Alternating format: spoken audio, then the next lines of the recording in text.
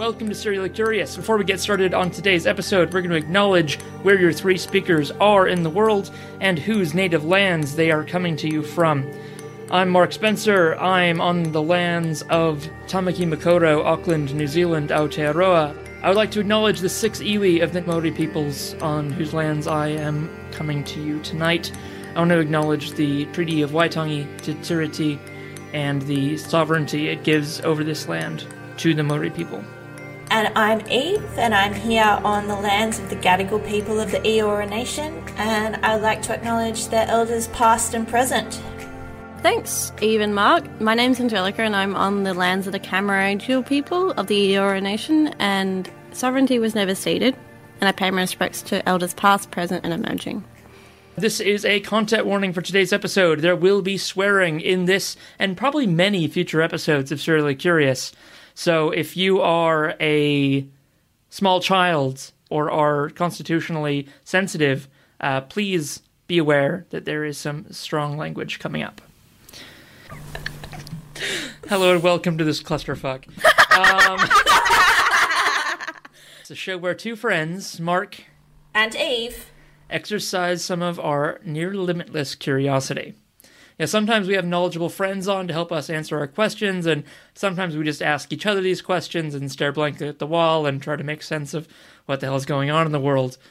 But today's topic is one of our less humorous topics. And, we've talked over fishing, we've talked resource exploitation and modern slavery, and that's really saying something.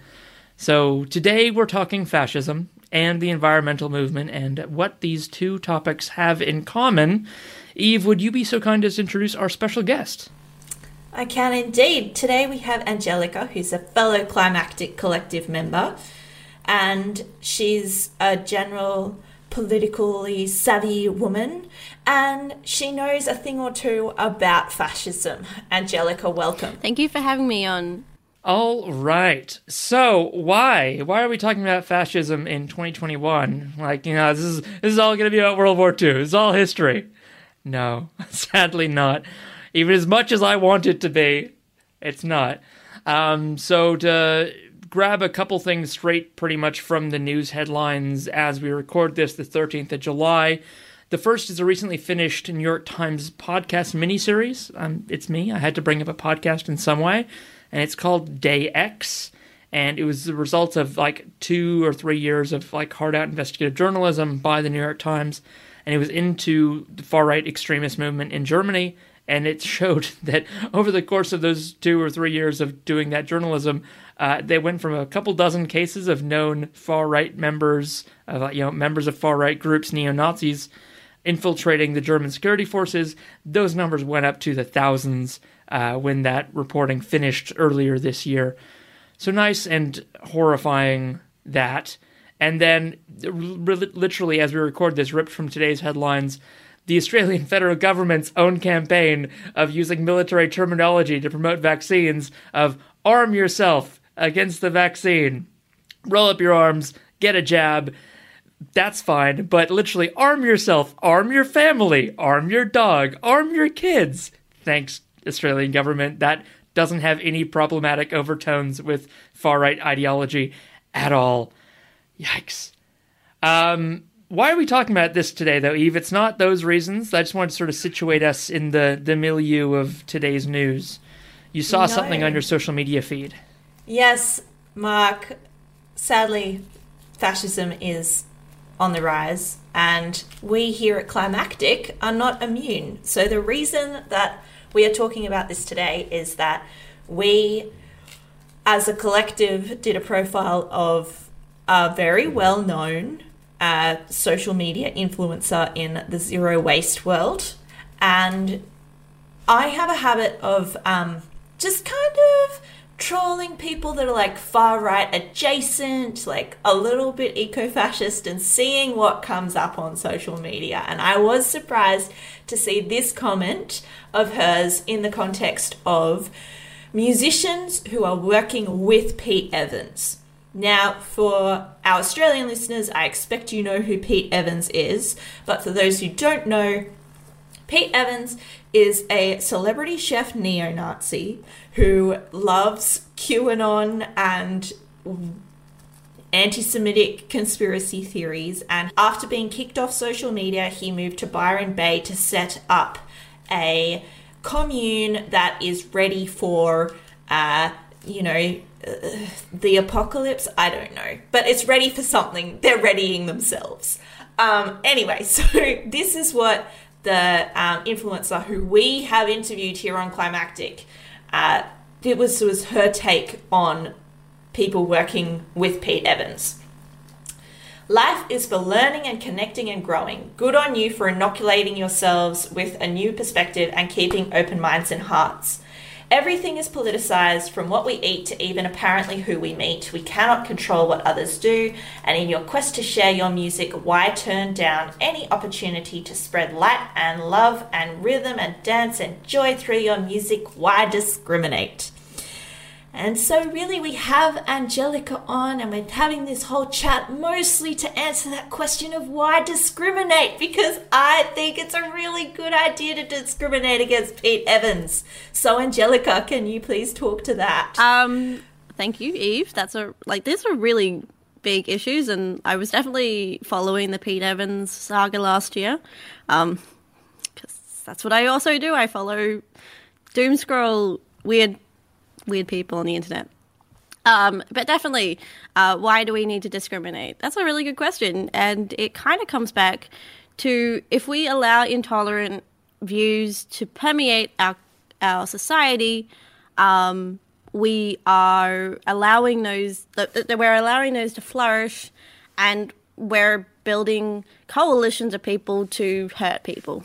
So basically what I think, and what I've read some literature, and people have come up with an idea that's called the paradox of intolerance, which is we have to be intolerant to people who are actually intolerant to other people. Otherwise, it just ends up with mass hysteria, and also results in people actually being hurt. Can you give us a little bit of a grounding, Angelica, for people like me who think that fascism is a thing that lived and then died during World War II? Like, can you give us a bit of a ground? Like in my head, and probably many people, like, fascism is synonymous with Hitler and Mussolini, and that's it. But what is fascism? So I don't claim to be an expert, but I will call on the work of people who are experts, and it's really a hyper-nationalism that is built on the ideas of tradition and populism. And usually it happens in newly developed countries as they learn to and engage with political systems.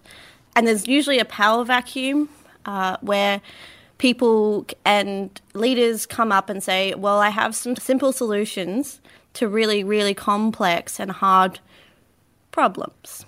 Now, and I know I'm not giving it the justice it deserves, because again, this is something that many people have thought a lot about. And I also want to point out that there was fascist movements pretty much everywhere in the world, not just Mussolini and Hitler, but we also had England, there was France, there was a movement in France.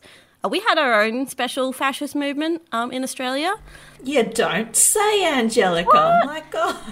As you'll probably figure out, I have this thesis that Australia is uniquely positioned to have a lot of these far-right / fascist inclinations and tendencies. So I actually have a podcast coming out about our fascist movement in Australia, but that's a little plug. Little plug.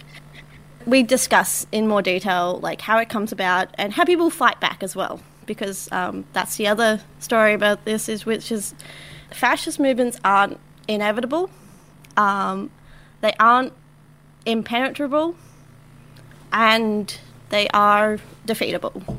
And I think that's a really big point that I want to make. Sure, we can talk about the specifics of what fascist movements look like, but I don't think it adds much to the conversation. Maybe to keep us within our guardrails, and sort of what brought us here today talking about this, is what do we need to be on the lookout for in the environmental movement, and specifically this term of ecofascism. Thank you for the grounding in sort of what fascism is, Angelica, and the fact we haven't left it behind on the ashbin of history. Eve, can you tell us a bit about what ecofascism is and how fascism has any place amongst the granola-eating, peacenik, sandal-wearing hippies we all know and love in the environmental movement? Yeah, absolutely. And I'm going to leave the discussion of the concepts of like blood and soil to Angelica. But what I see in terms of the way that fascist tendencies have really already kind of really well established within the environmental movement is all around ideas of eugenics. So I know that it's like my cis straight white privilege that means that I'm blind to a myriad of other systemic problems within the environmental movement, and I'm not by any means denying that, but I am disabled. And so what I have witnessed is this tolerance for really virulent ableism. I think everyone has been around that friend who will happily tolerate an anti-vax cafe as long as they're vegan. It's a vegan cafe. And, you know, the people that are really stooped in this idea of wellness and that sustainability and wellness, that overlap can be really dangerous, and it can lead to a devaluation of certain people's lives.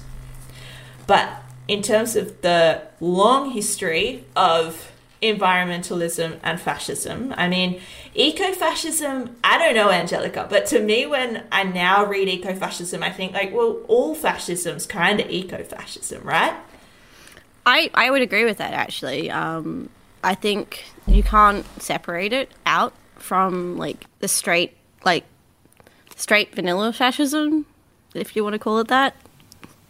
It's the same. So help me out then, as someone who's, you know, yes, I'm so dumb. All I know is some history, and like all I can picture is like, you know, tanks rolling through Paris, and that's fascism to me.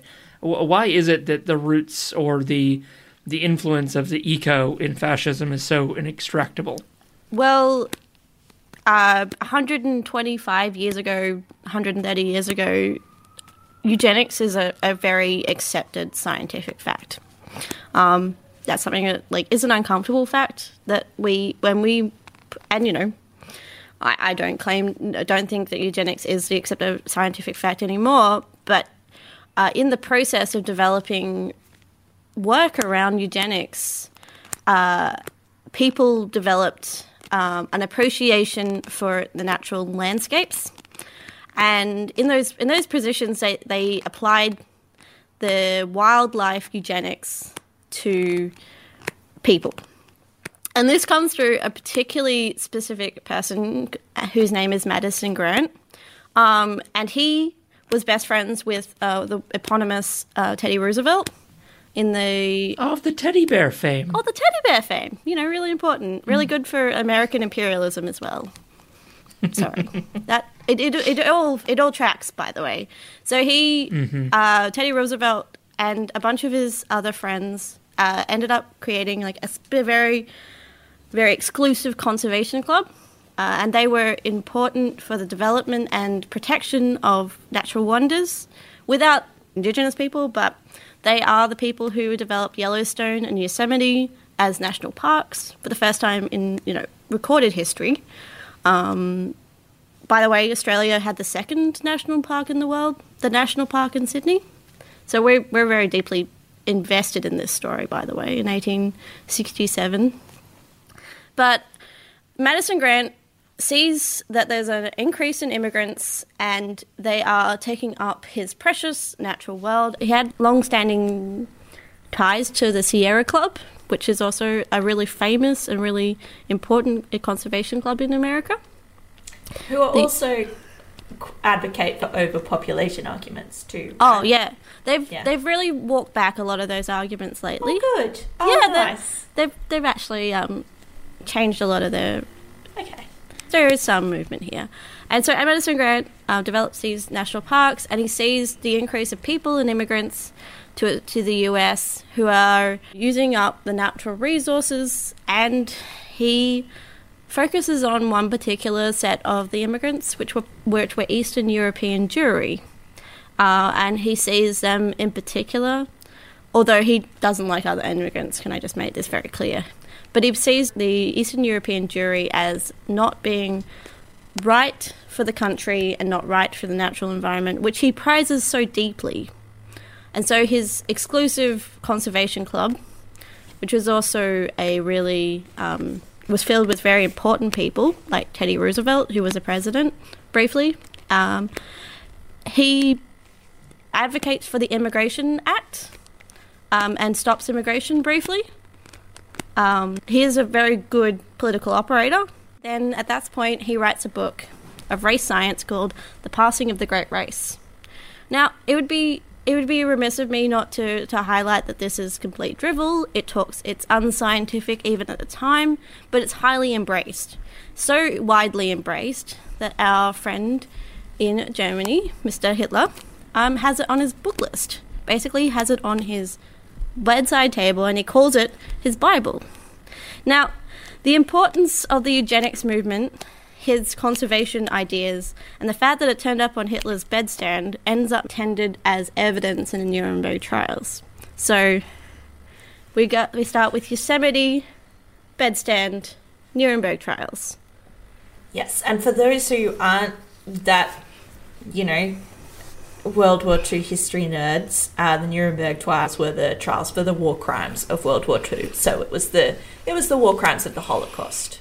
Yeah. And the relevance of having this particular book tendered as evidence is to show why they're war criminals and why they did their thing. So it's more of an ideological understanding rather than... Yeah.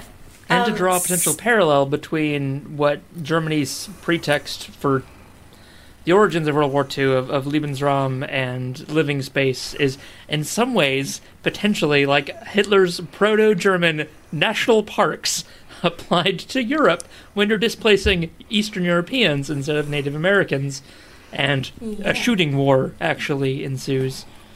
I think where my head went to, particularly when it came to what you were just saying, Angelica, about the way that Madison Grant hated the way that immigration was impacting on his precious environment was, the idea of deep ecology and the blood and soil arguments of the Nazi era, which was about how you have to have really deep intergenerational roots in a place in order to truly value it. And people who are arriving, don't understand the ecology and don't understand the place. And so aren't as morally good, as virtuous as you. Is that kind of a good understanding, basically, of blood and soil? That's a really good idea, and I don't hesitate to talk to you that it's one used as a dog whistle online. If you see blood and soil in somebody's Twitter bio or in their Tinder, you need to be really fuck then, this is a red flag. We need to get out of here as fast as you can. I've seen on Tinder. Tinder. That is an explicit reference to Nazi ideology. Soil on Tinder? Not me, but I've seen screenshots of on Tinder God. and other dating apps. So obviously they're appealing to a certain type of person when they're seeking out a mate. But would this be a good time for me to ask, because I'm not down with the hip young people and modern lingo, but I have seen a few places, I went on to a Reddit thread the other day, and it's, memes about the environment and climate, and one of the rules was no fascies, and I'm like, what is that? Can anyone tell me what a fascie is for old man Mark? Well, I don't think this is a silly question, by the way. Language is ever evolving, and I think it runs to a long tendency to take slurs and destigmatize by embracing them. And many actual vulnerable groups have done this with great success. That's why the word slut isn't so much a slur anymore. Go us. We've destigmatized. But fascists have decided that they're also a vulnerable and oppressed group, and have taken the slur and embraced it to destigmatize it and have wide dissemination, which is a problem. And it kind of speaks to a sense that they are always seeking, there is always an enemy. We'll talk about a little bit more about what this looks like, but there's always enemies and they are oppressed, even if they're winning. What else should we be on the lookout for? Because I know, why is Pete Evans bad? Well, he's done some things overtly to associate himself with the fascies and this movement, and what is that he's done? I understand there's runes involved, which is not metal and Viking and cool like I would have thought potentially. Well, there is a sense of paganism associated with the Nazis that they appropriated, and they used it to dog whistle and make symbols that weren't specifically the swastika. And that included one that Pete Evans used in a post, which is called a sonnenrad, and that's just a sun with many, many arms. So when he posted that, he made explicit reference to the sonnenrad, which is evident in many of the Nazi buildings. So, it's not just, this is kind of related. It is actually explicit. So the sonnenrad, and there's another kind of famous one, which is just, it's a much more simple than the many-armed sun. It's just, looks like a tree. It's the tree. Yeah. Which is kind of like the peace symbol without the circle turned upside down. I'm just going to point out that both of those symbols are symbols of natural wonders. So if we talk about ecofascism, we'll talk about natural wonders and their relationship with fascism. Yes, and that's sort of the way that fascists historically have Trojan horsed their way into power is through these ideas of returning to the natural order of things, returning to nature, returning to these ideals of being more in touch with our places and, in fascist terms, our national identity. Often overvaluing of and romanticizing of the agrarian society. I mean, not actually understanding the bloody hard slog it is to be done by serfs, done by people who had no autonomy or rights. And a rejection of the cosmopolitan. Is that... It's an interesting discussion because it's sort of there's a serious contradiction within Nazi/fascism in that they are so interested in developing a connection with the land, but they're also interested in developing technology to subdue the land. And I think that it's not an explicit contradiction, because if you mesh that idea of control through technology, then you control the land. And that's an explicit discussion about who has the superior knowledge to control ecology. So it's a very complicated, multifaceted thing, and I think this is something I need to make very clear about fascism. It's amorphous, it changes, and there's many facets, and it changes depending on where it is. So in Australian fascism... Even in one place, it doesn't need to be self-consistent, right? It's okay for it to be contradictory. It is okay. It's not about making sense. It's about having power. Sense. Yeah, and I think that's the main point. We talk about power and superiority as the main issue, and this is why we'll talk about online communities and eco-fascists and using Trojan horse, because they have a level of power and influence that they can explicitly use.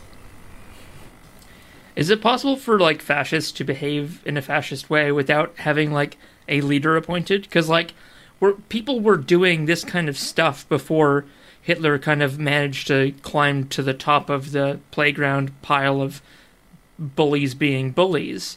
There was potential other candidates in this whirling maelstrom of post-World War I Germany. It seems like at the moment it's well, there can't be fascists because there's not a clear leader waiting in the wings, but there's a clear I guess, romanticization and wish for someone, like, it remains to be seen who in their eyes, but like, someone, God, I hope they don't have a leader in mind, but like, it seems like they're, in the face of complicated, scary problems, the desire for someone to have enough power to act unilaterally, to do something, and enact a simple situation, that seems to be enough for people to act in a fascist way. Like, it's weird that fascists can be fascists without a leader of someone they appointed to take that sort of supreme power position were they to get the opportunity.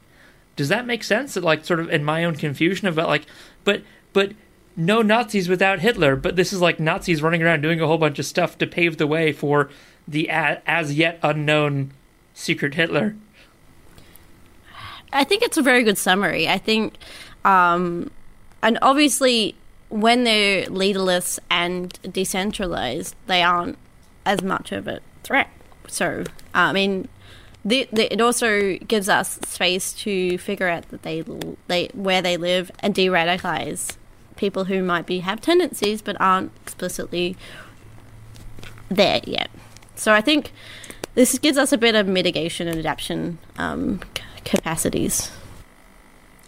Yeah, and I think particularly when it comes to things like the climate crisis, I think we have this opportunity where we don't have that sort of eco-fascist charismatic leader yet that's emerged to really fight against those tendencies now, because, you know, the way that fascists, like you said, Mark, they play on fear and the irrationality of it. And as this crisis heats up, as it will, and people will become more scared, and it's much more easy to come through with a perceived solution for an in-group.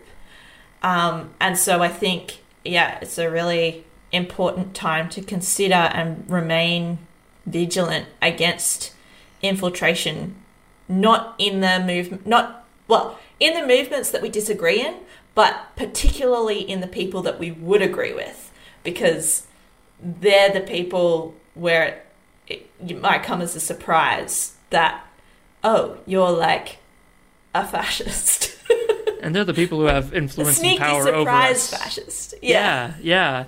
The kind of people who say, well, you know, I'm constantly the type of person that bemoans that, you know, that the UN, for instance, can't do more. But I don't wish ultimate power to any one body in response to the climate crisis. I don't want, ultimate power to rest with any one person or group. I like a decentralized, even though the pace can be frustrating, and here I am. You know, here's my lever.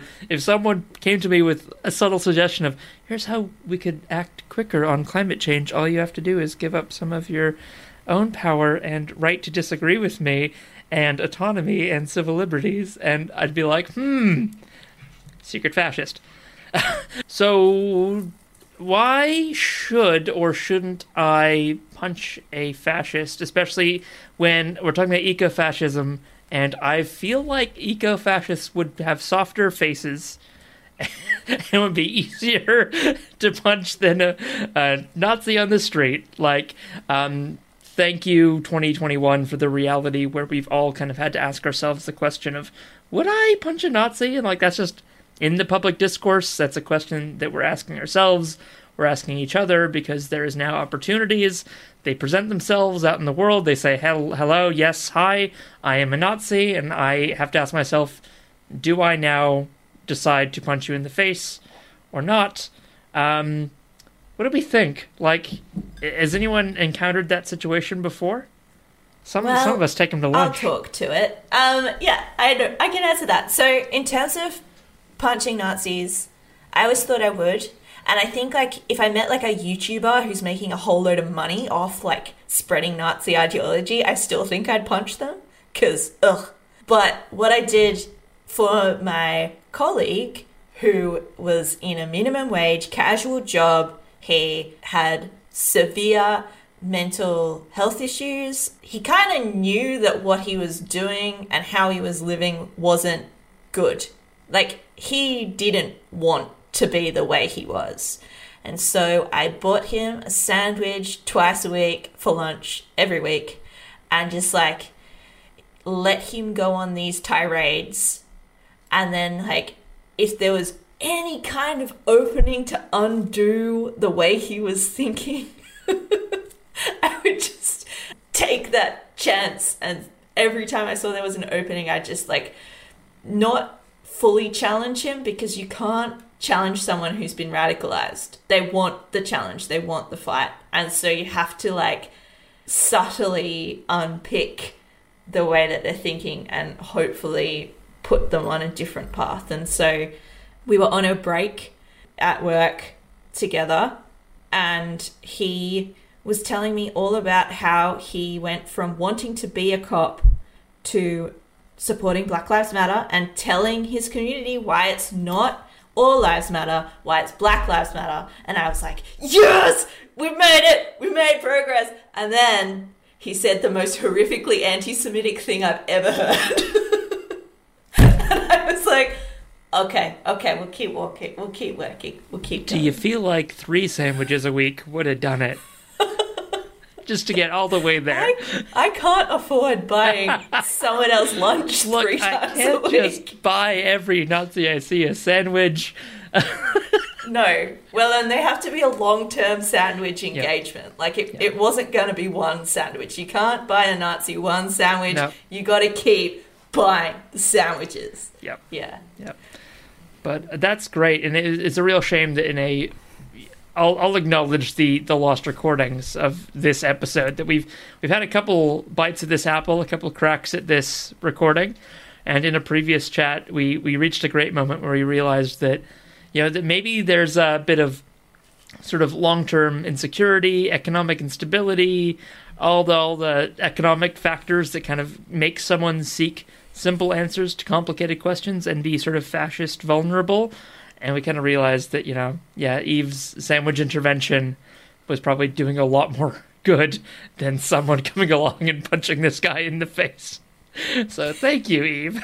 Yes, which is, I think Angelica would agree with me that, like, someone, like, casual working class who is struggling versus a rich guy who's making money off spreading propaganda are 2 very different things. You should only ever punch one of them in the face. So I'm going to retort to Mark's point about if you should punch a Nazi. And I kind of come down on the same point as Eve, but I come from personal experience. Like, my brother was mentored by a dude whose grandfather was a Nazi and had very questionable thoughts. Packaged that up with a bit of Christianity, and it was a really, really dangerous thing. So I had to softball a whole bunch of things because I was like, that's a Nazi, Jez. That person was really, really influenced by a Nazi. But then also, you can't face it full on because they come from a place of ignorance, and it's a hard discussion to have. I've also seen people who are on the pipeline have said very bad things to me, and I think I'll speak for a lot of people, but you can check their beliefs in a sense that you can push back, because not only are you reminding them that other views exist, but that other people in the conversation will also see that there's pushback, and they're like, oh, I may have thought something similar to that, but seeing that there's a pushback, it's not a complete answer. I'm going to be very clear about this. Not a complete answer, but it is something to address it. And I think, one of the things that it's also important to note is that we're all white, and it's much easier for us, like, it's not dangerous for us to challenge a Nazi, generally. It's not dangerous for us, it's not re-traumatizing for us, and so that means that it's important for us to do it so that it doesn't fall on the burden of someone who has to deal with traumatic memories and feeling in danger in the moment, because that's awful and shouldn't happen. No. It's a really, really excellent point. One thing that, all my obsessive watching of World War II stuff and reading books and everything has left me with all those those idioms and those little thought experiments that were specifically designed in the wake of World War II to prevent something like this from happening again, and the old axes of whatever you walk past is what you'll condone. The lovely parable of, like, first they came for the Poles and I wasn't a Pole. Yeah. First they came for the Slavs and I wasn't a Slav and I said nothing. And then they came for me and no one could stand up for me or say anything for me because everyone else was gone. And I think those are extremely powerful for very, very good reason. And like that hugely helps me in answering our hypothesis question of why should we discriminate against things that we see in the world that are fasci, that are fasci adjacent, that are even close to being fascist, because the modus operandi of fascism, of course, isn't to just come right out and say, hi, hello, I'm a fascist. It's, hey, friend, here's something that sounds good to you. Will you give me a little bit of power, please? And identifying it as early as possible and heading it off. Is that oversimplistic, or is that maybe the right thing to take away? At risk of saying that a simple answer to a complicated problem, I agree. I think, like, we don't exert a huge amount of power in our lives, but we have spheres of influence, and those are something that we need to assess. We also need to make a decision in the moment if it's the right thing to do in that situation, but it's a good stepping forward. It's a good foundation. I think also we're in a climate emergency right now. It's only going to get scarier. And that means that it's hugely important that we not only identify this stuff, but get really disciplined in challenging it and making challenging those ideas muscle memory. Because I don't know, I'm sure, I do know, we've spoken about this before, but all three of us have had that visceral gut reaction towards fascism in the face of fear. And so it's important for all of us to be able to identify it and check it and challenge it when we see it, every time we see it, so that it doesn't get hold as this gets scarier and more damaging.